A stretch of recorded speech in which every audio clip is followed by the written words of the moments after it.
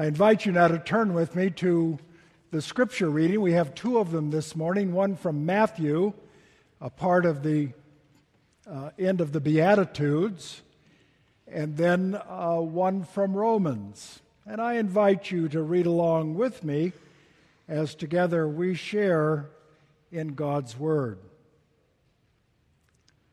You have heard that it was said to those of ancient times, "You shall not murder, and whoever murders shall be liable to judgment.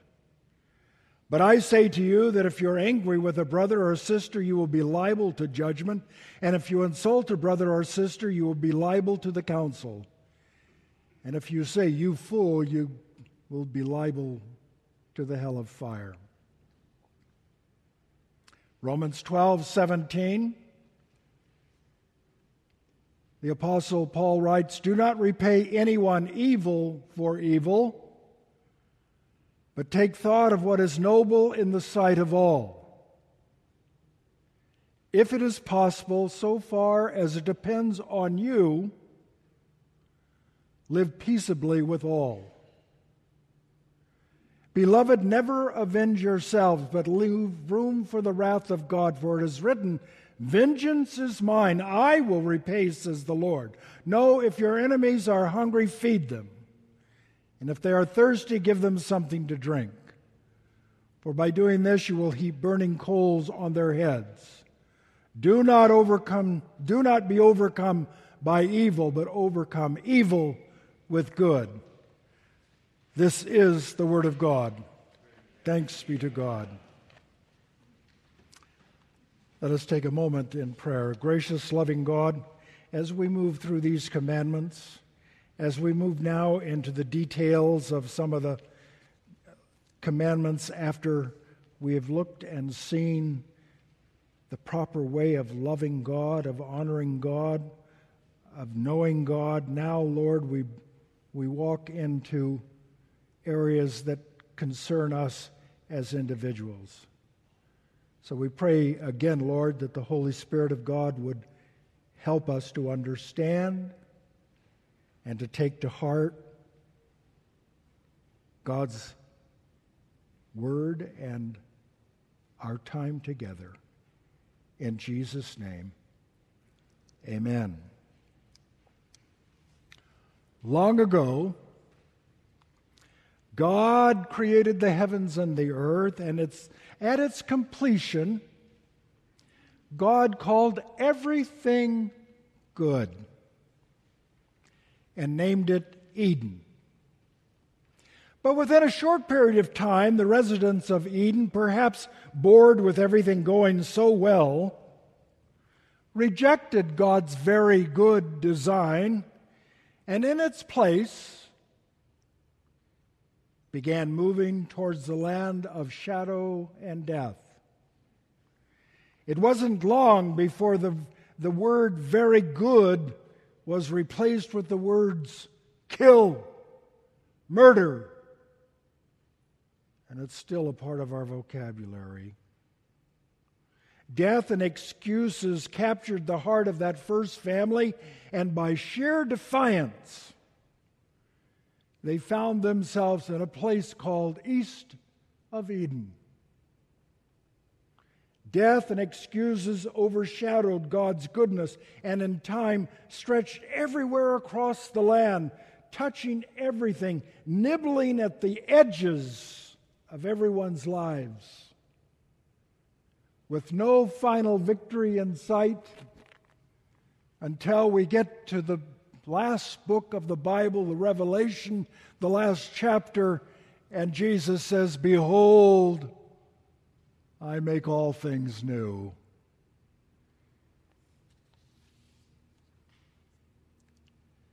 And so the long tale of tragedy began, of wars and killing, death and destruction, murder and misery.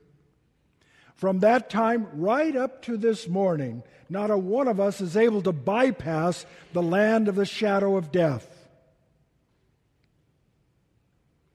Every age, every generation since has known oppression, prejudice, violence, hatred, random killing, and senseless murder. Those who would rather live in the shadow of death are continually trying to drag everyone down into despair by the endless stream of evil: fornication, theft, murder, adultery, coveting, wickedness, deceit, envy, slander. Every generation has struggled to live without any restraints, without any guidelines, without the Ten Commandments. It was for a world like this that the laws of the Ten Commandments are framed. And so, buried deep within each one of us, sometimes forgotten, lost, or broken, we remember that we were created for life, following God's good design, by following and living within the Ten Commandments. 2,000 years ago, God began the world again, not in a garden, but in a stable. When Christ the Messiah was born, chosen, anointed, rescued humanity from death, sadness, and despair. But in the heart of humanity, unable to fit themselves to God, unable to follow the Ten Commandments, God implanted His own life-giving Word, the incarnate Jesus Christ, leading us to freedom over sin. It was here that God set His love. It was a love infinite in compassion and individual in its application. God implanted His own life-giving Word, giving us the grace to repent of our sins and by faith receive forgiveness. God is not some elusive inspirer of good thoughts which have been put into words by fallible man like a Hallmark get-well card. God is a person of infinite wisdom who has spoken through the human words many times during the course of biblical history. One day, appointed and only known to God, the human Jesus, the incarnate Word of God, took on the mantle of the Messiah and proclaimed the kingdom of God as it had been established at the creation. Jesus taught that although humanity still chose to live in the land of the shadow and death, God's design was not death, but life everlasting. The Bible speaks of a living God, a personal God, who is creator and sustainer and king and judge and savior and friend. Jesus taught and lived out how to live with each other with a goal to eternity. He taught those who would listen. He would taught those who would listen that as God's Messiah, He was good news, and that He and He alone had come to give people freedom. Jesus said, "I am the light of the world, and they who follow me will not walk in darkness."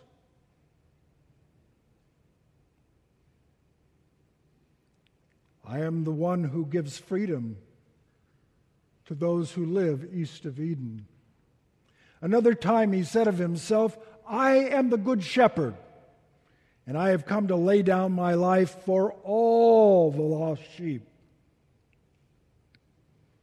To paraphrase His word, He said, although you live in the land of the shadow of death, be of good courage, for I have overcome the shadow of death.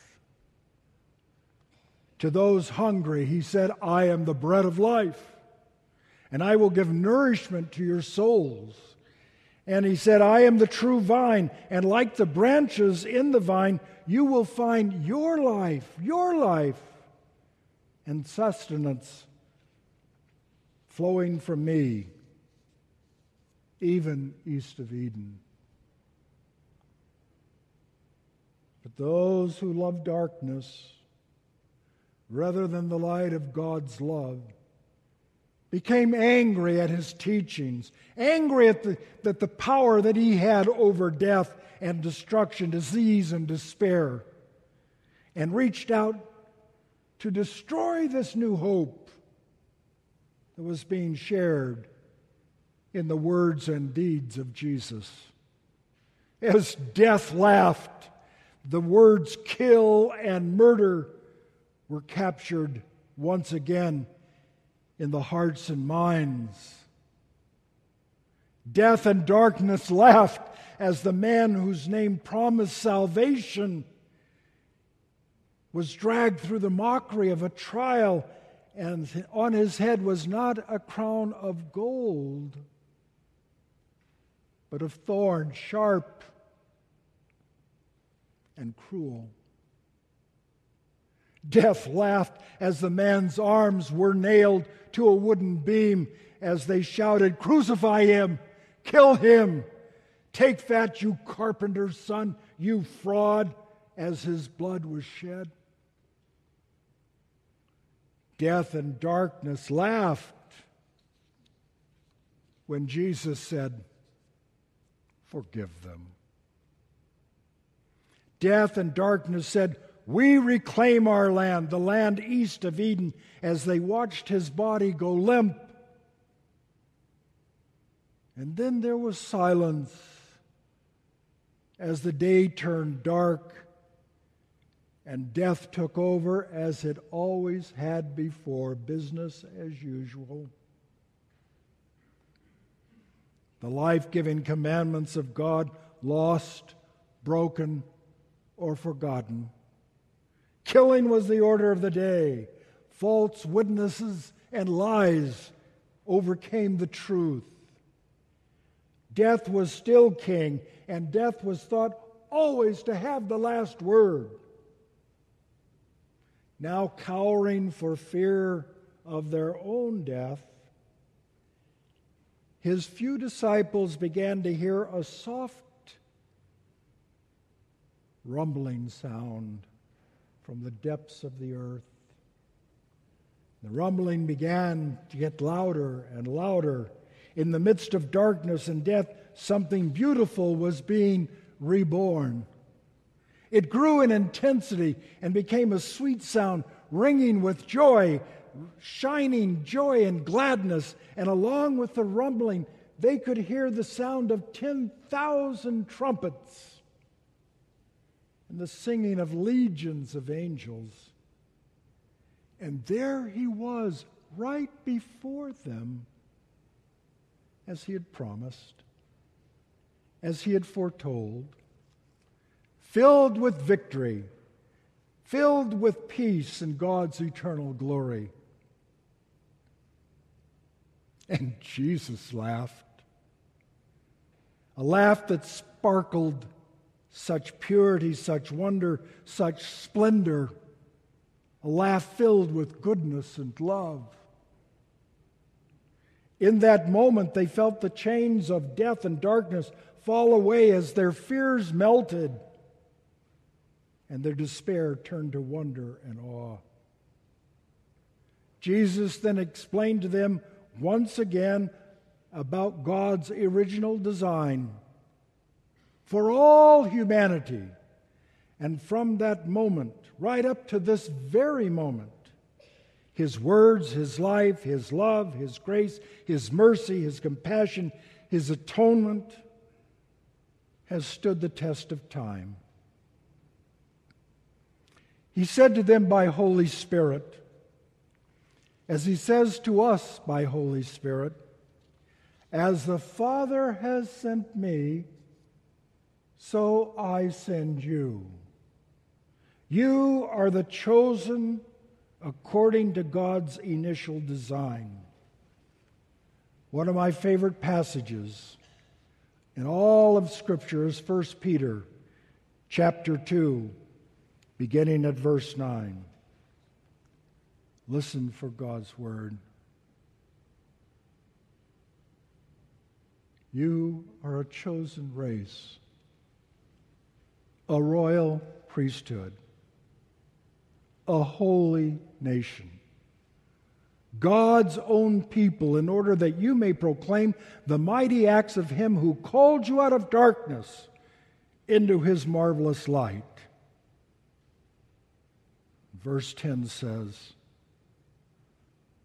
"Once you were not a people, but now you are God's people.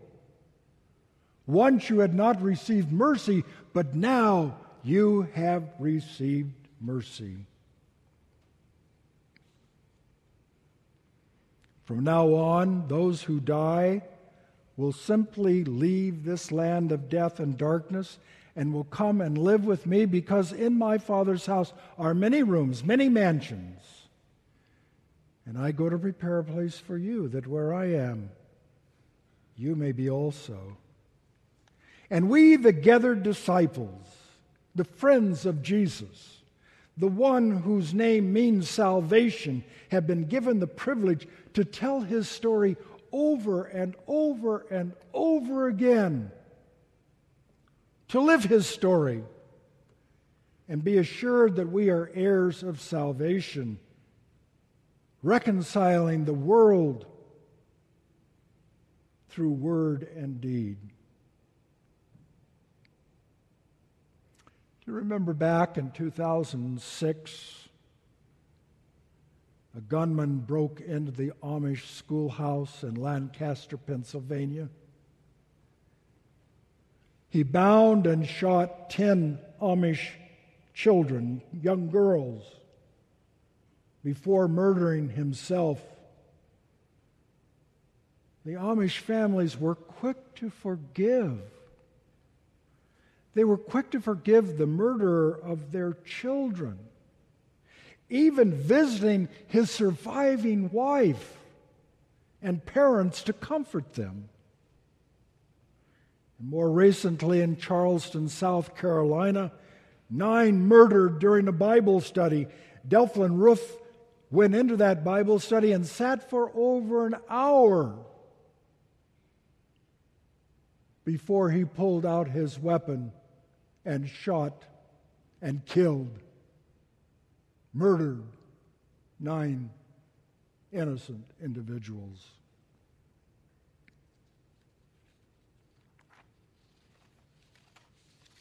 Did you see or read how one after another the relatives of those slain forgave Dalen Roof and encouraged him, begged him to turn to God?